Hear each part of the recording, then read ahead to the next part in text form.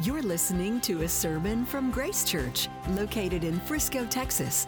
Get to know Grace Church better by visiting our website at www.gracechurchfrisco.org. Today's speaker is Pastor Rob Tumbrella.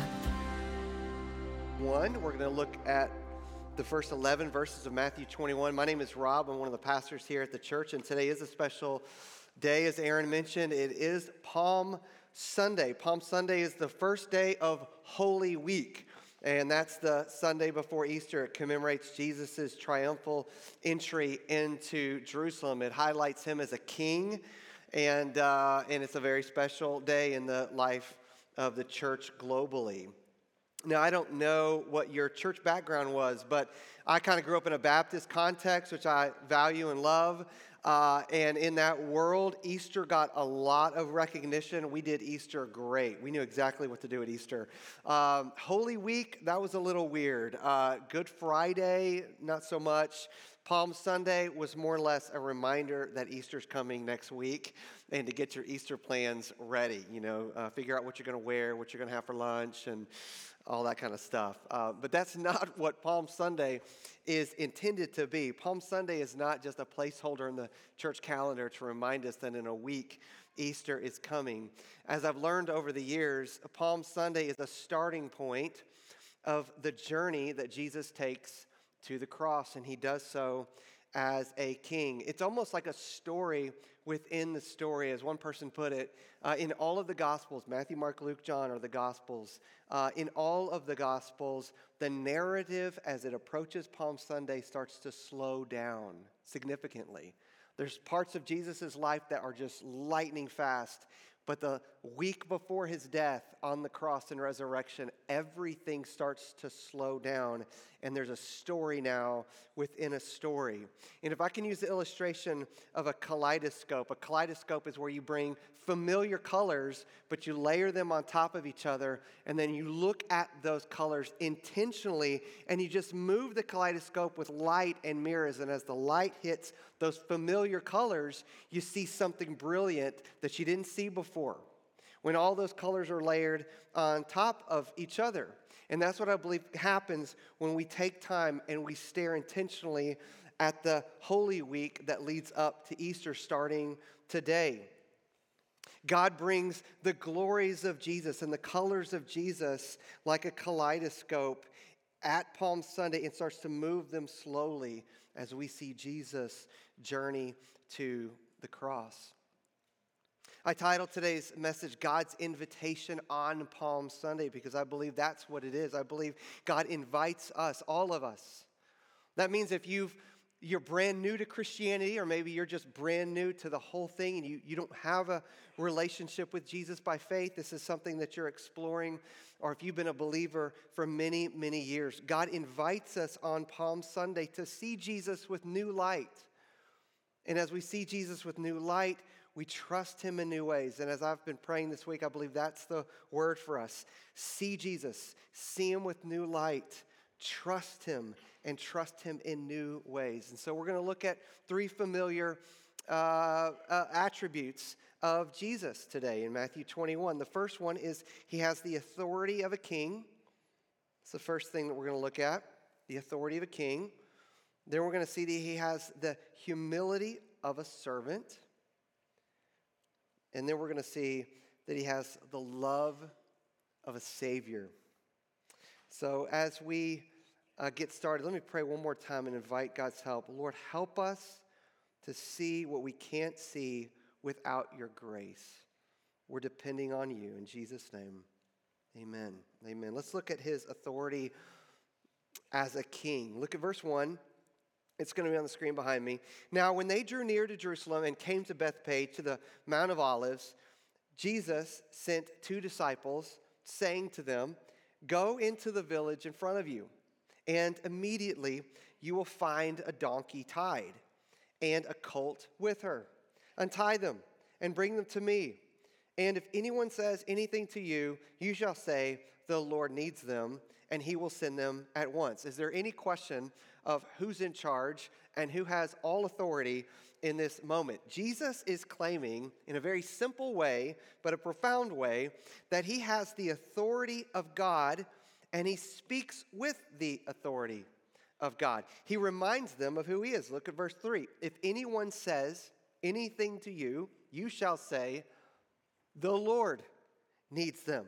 This is a direct claim of deity. He's not saying, I'm a prophet of the Lord or the servant of the Lord or something like that. He's pointing to himself, claiming direct deity of God. He says, I am God. I am the Lord. Tell them that the Lord needs them. This is the same claim that Thomas will affirm later in the resurrection, where Thomas hits his knees and he says to Jesus, my Lord and my God. This is the confession of Christians. Christians believe that Jesus is not just a prophet of God, they believe that Jesus is God. And not just the Lord, but my Lord and my God. He reminds them that he is their God. And then he tells them what to do. Untie them, he says. Untie them, bring them to me. And then he promises if they just simply obey his word, fascinatingly, everything that he promises will happen. He will send them at once. You do what I say, and they're going to obey. Jesus at no point in this moment apologizes for his authority. He does not soften it. He does not make it more palatable. And he will not do that for us today. Today, in this moment, Jesus does not apologize for his authority over all things. If anything, as we journey through Matthew, you start to see that he starts to ramp up and to turn up the volume of his authority. The very last thing that we're told in the book of Matthew is when Jesus leaves these words with his disciples and speaks them loudly to us. He says, all authority is mine in heaven and on earth and under the earth. Jesus claims to be all powerful and have all authority over all things. He says all of it is mine in heaven and on earth and under the earth. And the apostles only echo that authority throughout the New Testament. Paul in Philippians 2 will say, at the name of Jesus, every knee will bow, notice, in heaven and on earth and under the earth. Every knee, everywhere, submitted to his authority. This is what it means when we say that Jesus is sovereign. To be sovereign means to have supreme rule and matchless authority over all things, and including donkeys and colts and scenarios like this. In Hebrews 1:3, we're told that Jesus upholds the universe, and he doesn't do so like a struggling Atlas by the strength of his power, but he does it by the word of his power effortlessly. We're told in Daniel 2:20 that it's Jesus who changes times and he changes seasons. It's Jesus who removes kings and he sets up kings. Are we involved? Yes, we're involved. But it's Jesus ultimately who removes them and sets them up and deposes them at his will. He does it so well that he answers to no one. The most powerful person in that day, Pilate, who he will be visiting in just a few days from Palm Sunday, will say to Jesus, do you refuse to speak to me? Pilate says, don't you realize I have power either to free you or to crucify you? And Jesus answers, you'll remember, you would have no power over me if it were not given to you from above. The translation of that is, the one who gives the power has all the power. Jesus has all the power. And that means at some points he may answer Pilate's questions, and other points he will not, because he is the King of Kings and he is the Lord of Lords. Now, if we zoom out, Jesus' claim, hits us in a variety of ways. He has authority over everything. Unapologetically, he has authority over all galaxies. This is what he claims. He has authority over all galaxies in the seen and the unseen universe. He has authority over all life on this planet, over all political powers, over all educational and financial institutions. Listen, from the smallest grain of sand to the smartphone that sand creates, including like the cheap Motorola versions that I keep buying. Young people, students, he has authority over all of it. One person said, with Jesus and his sovereign authority, there are no maverick molecules. There's no maverick systems out in the world doing their own thing without his sovereign authority over it. Jesus is over everything, over all things. That's what he claims. He claims it here and he claims it in everything. So tomorrow I'm going to go to the zoo. I am a chaperone with Stafford Middle School. I cannot wait to go and hang out with middle schoolers at the zoo tomorrow.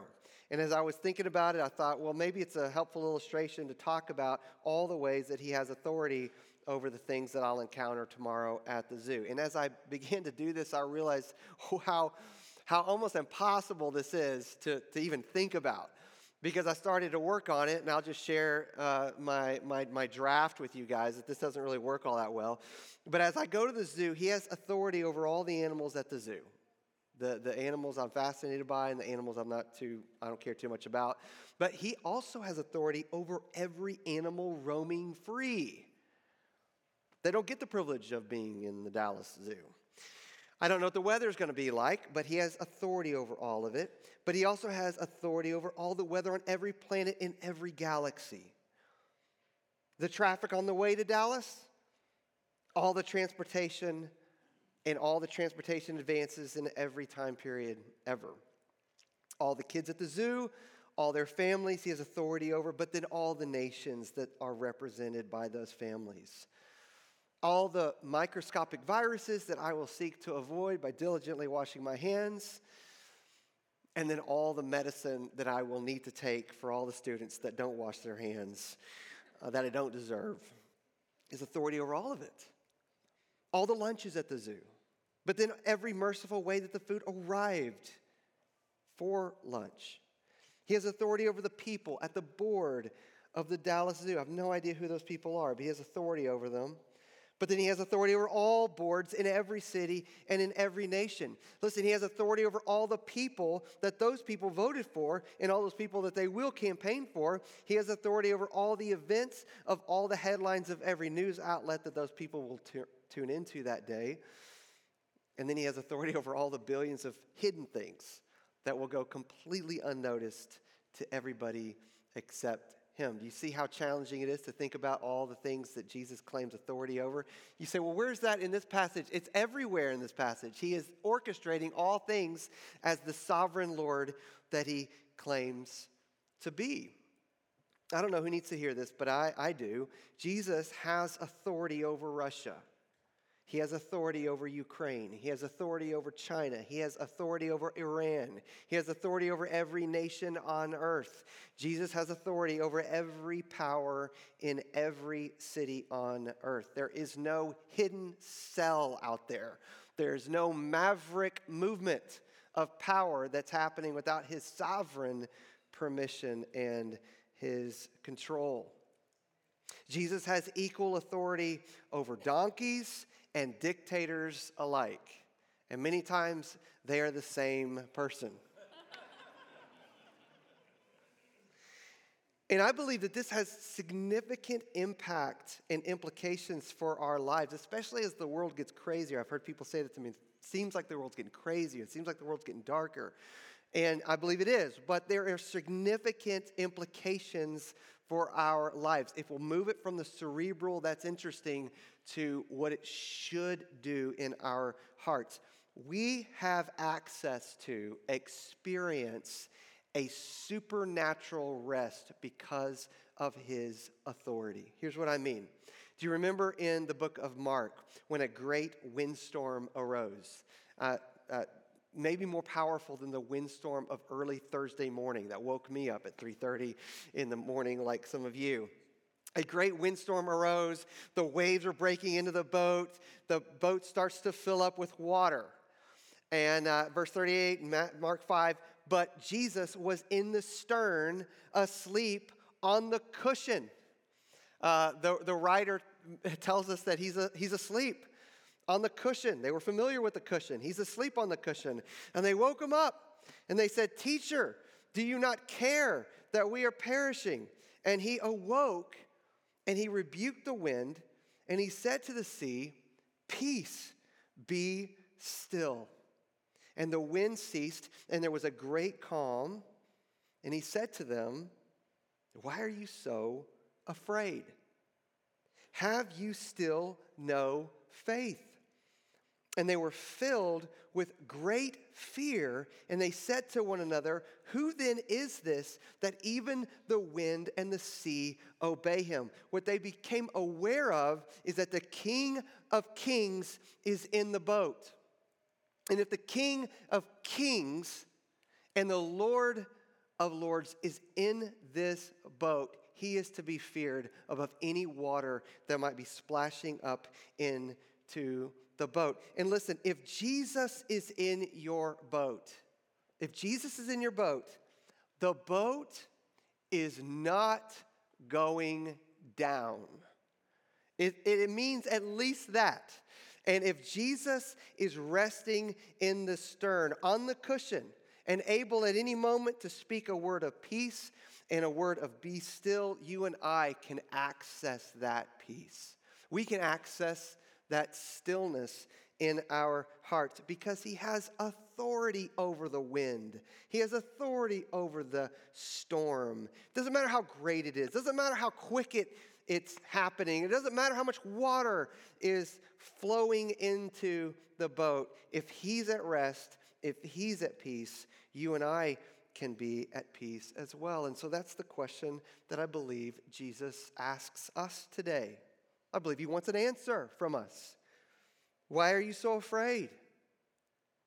What are you afraid of? Is there any authority or any power out there that is threatening your peace today? What's threatening you? If the wind, if the sea, and if donkeys obey his words, we can rest in the storms. That does not mean that we put our heads in the sand. It means we take our heads out of the sand, we engage where we're called, but we do so looking up to the one who is at rest and has authority. He has authority over all things, and we can rest in that. He's clearly indicating his authority as a king in this passage here. And let's look on to what else he shows us. He shows the humility of a servant. Look at verse 4.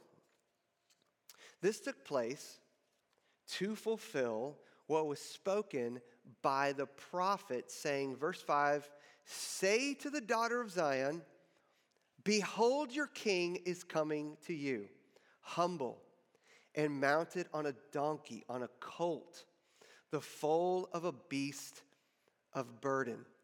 Now, when he says that this took place to fulfill what was spoken by the prophet is Zechariah chapter 9, verse 9 and 10. Here's what verse 9 says. It's identical to Matthew 21. It says this, "Rejoice greatly, O daughter of Zion. Shout aloud, O daughter of Jerusalem." That celebration language is absent in Matthew 21, but it's in Zechariah 9. Shout aloud, rejoice greatly. Why? Behold, your king is coming to you. How is he coming? Righteous, having salvation is he, and he's coming humble, mounted on a donkey, on a colt, the foal of a donkey. This is what was prophesied of the king, the Messiah, as he enters into Jerusalem. He comes humble. He comes mounted on a donkey, on a baby donkey, a colt, the foal of a donkey. But verse 10 of Zechariah 9 indicates what else the king is going to do, and it gives us an insight into this prophecy.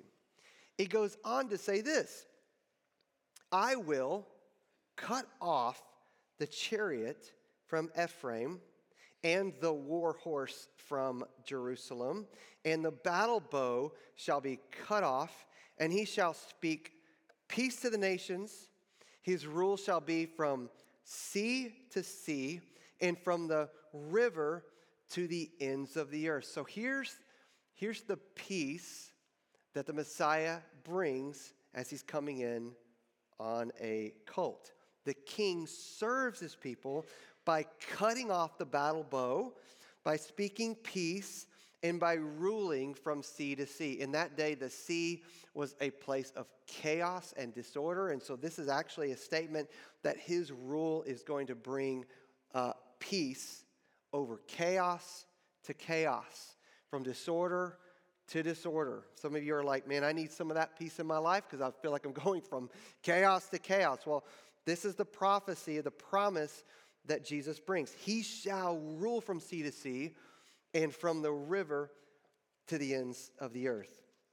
The question, though, is this: how does the king conquer from a colt? How does he conquer from a donkey? How does the king overcome and defeat a war horse? How does he do it in such a way that chaos and evil, how does he do it so that he brings peace to the nations?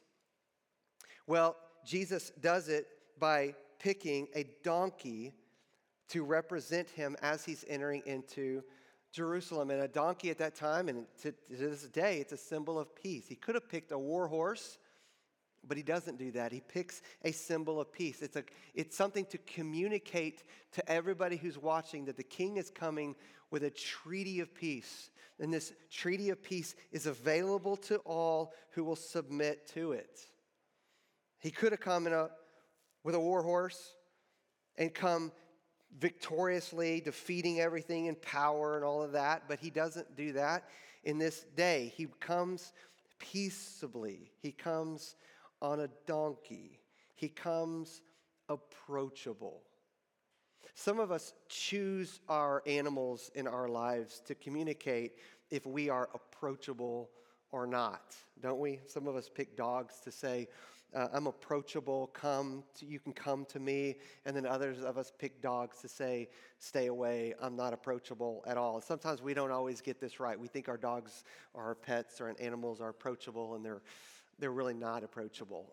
One time we were at our church building before we moved in here, and one of our friends had their dog. We met on Sunday nights. We were very casual because, I don't know, something about meeting on Sunday nights made it casual. I think Craig was preaching in shorts. I don't know what was happening. And we were very casual, and this family had their dog in the lobby.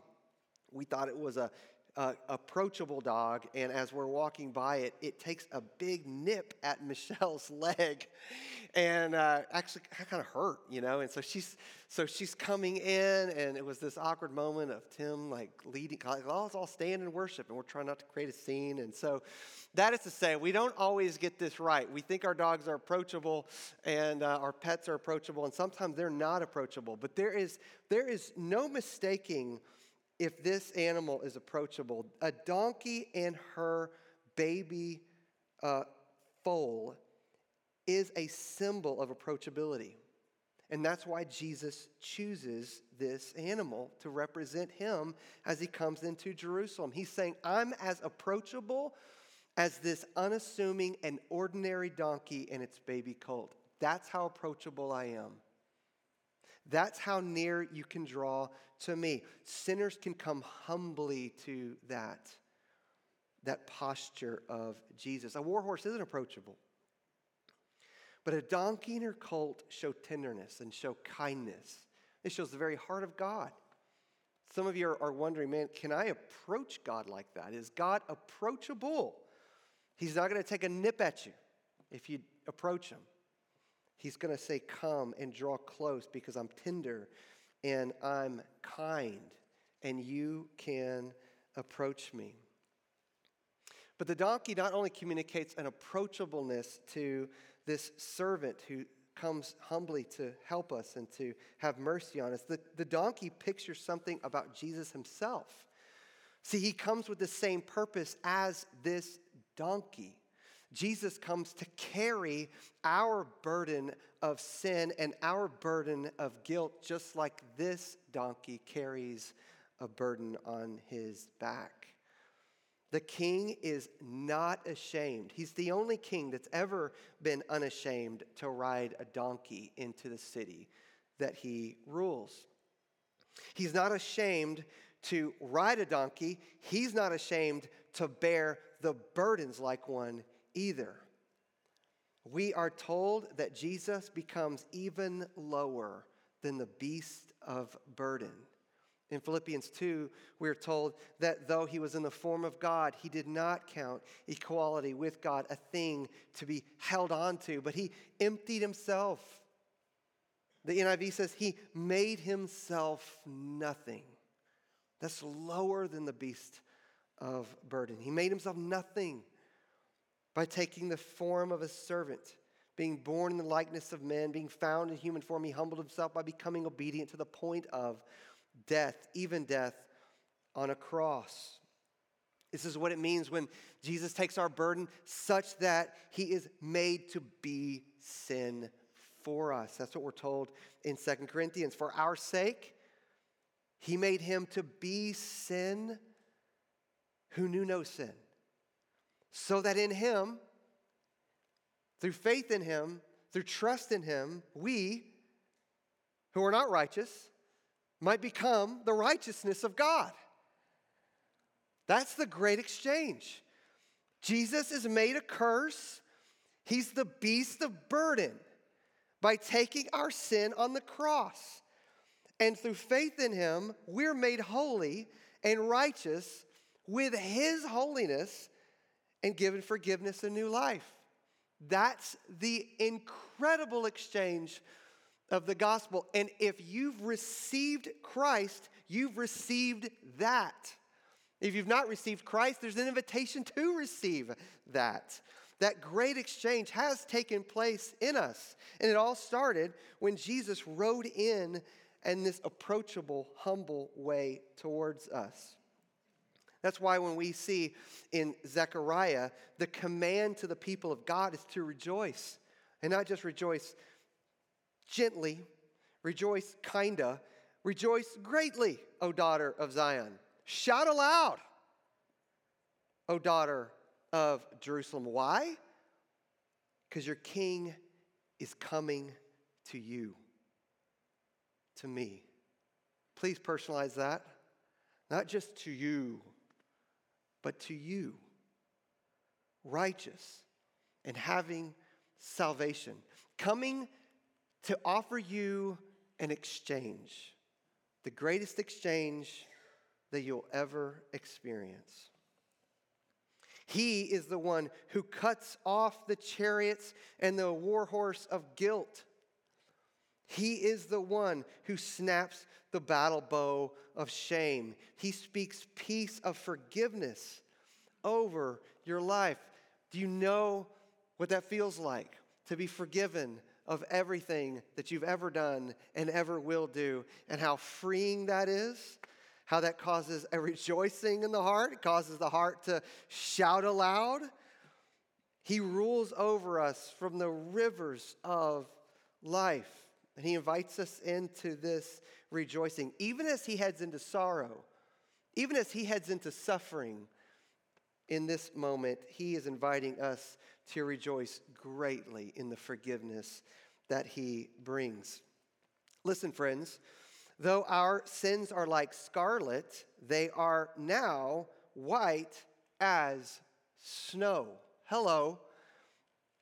What kind of God is this that forgives sins like that?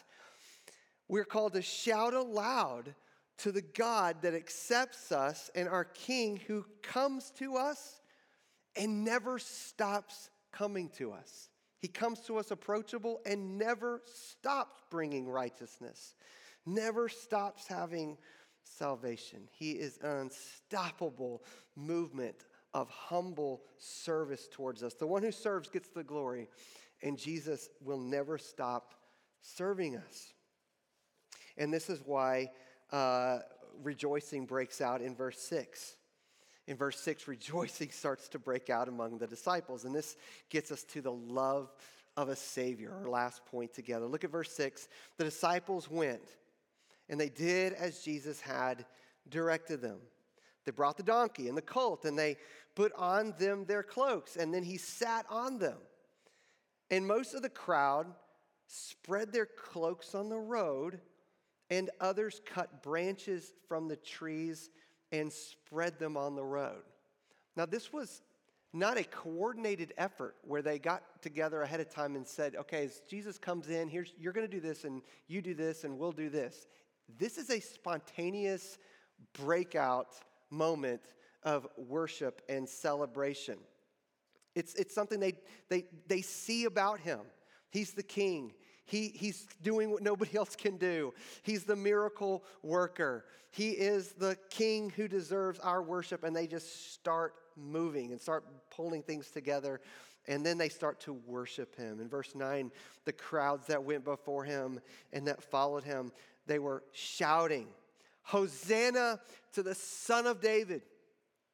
Blessed is he who comes in the name of the Lord. Hosanna in the highest." And when he entered Jerusalem, the whole city was stirred up, saying, "Who is this?"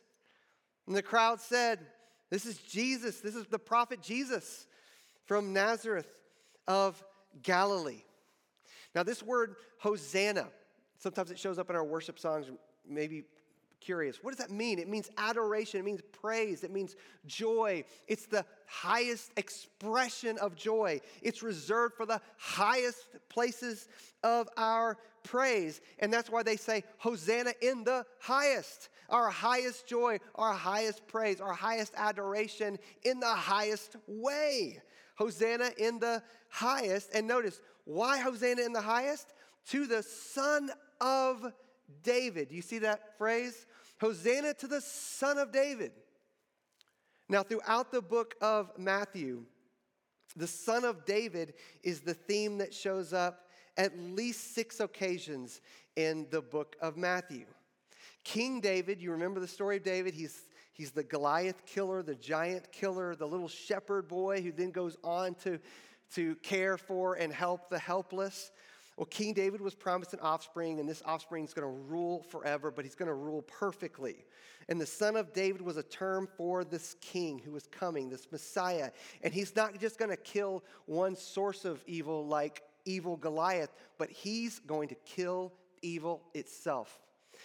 This giant killer is going to kill death itself. And this giant killer is going to save the helpless in a way that King David never could.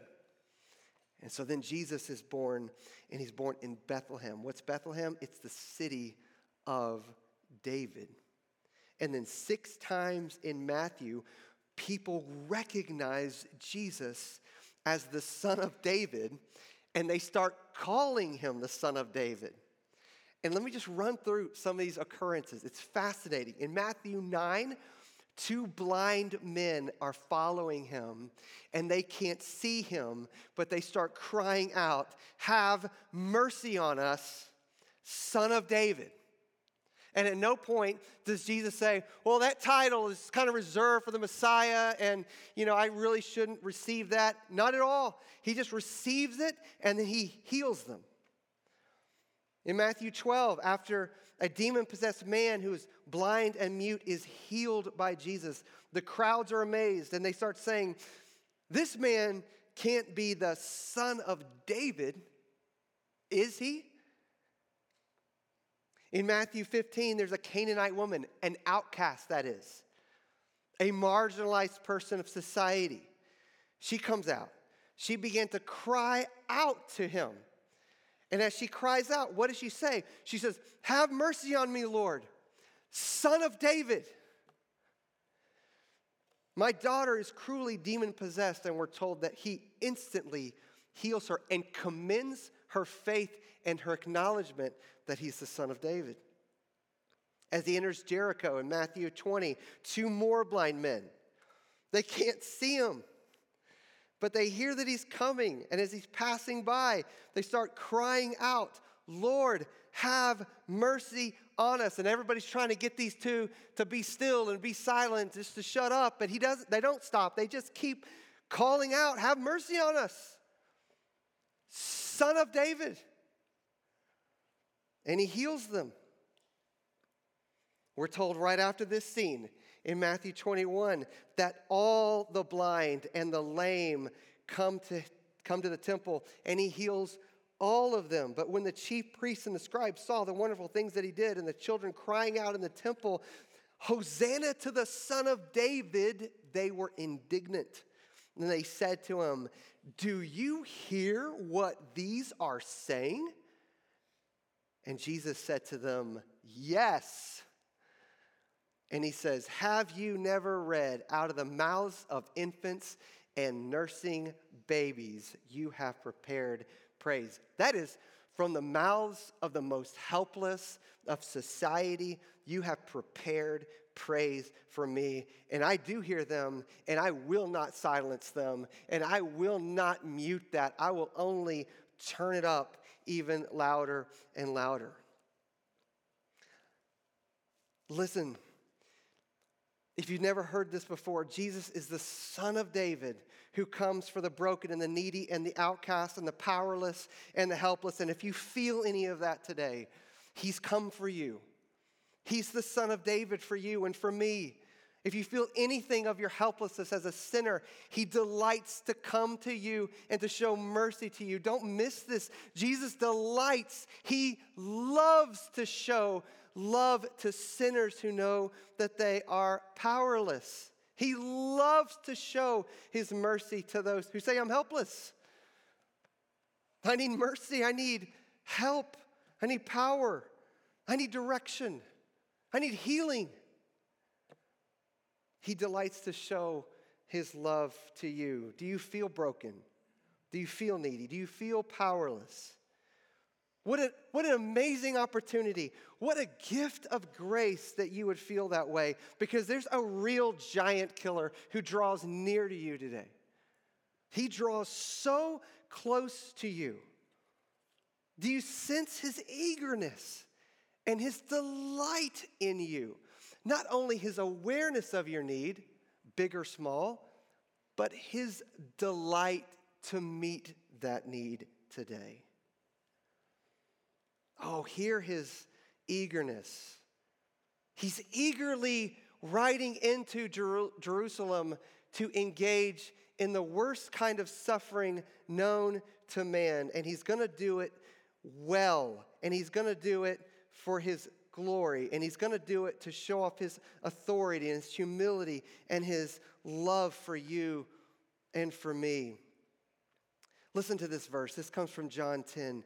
Jesus says, speaking of his authority, he says, "For this reason the Father loves me, because I lay down my life that I may take it up again." He says, no one takes it from me. In other words, there's no compelling thing outside of him, outside of his own heart. He says, but I lay it down of my own accord. He lays his life down. He lays his authority down. He lays his power down of his own accord for you and for me. I have authority to lay it down, and I have authority to take it up again. This is why we can rejoice. This is why we can rejoice. This is why Zechariah tells us so clearly, rejoice. He didn't say rejoice quietly. As you go into Holy Week, don't rejoice quietly. He says rejoice greatly. Oh, daughter of Zion. That oh is so important. Oh is like, whoa. That's what that is. Every time you see an O in Scripture, it's not oh. It's not. It's oh. It's whoa. Shout aloud, oh, daughter of Zion. Behold, your king's coming to you, righteous and having salvation. He's drawing near at Palm Sunday, and he's coming near to you today. And don't you sense him coming near? Don't you sense his awareness of your need, of his awareness of where you're at, and his desire to meet that, his eagerness and his delight to help our helplessness. Let's pray as the band comes, and let's invite his help today. Let's pray. Father, we're called to rejoice. We're called to rejoice greatly. We're called to shout aloud at your mercy that draws close to us. You laid your authority down. You came into the city acknowledging our need, not your need. And it's your humility and it's your love that you're pointing to today, Lord. And we're aware of our need. We're aware of our helplessness. But we are most aware that you are the Son of David that can do what we cannot do.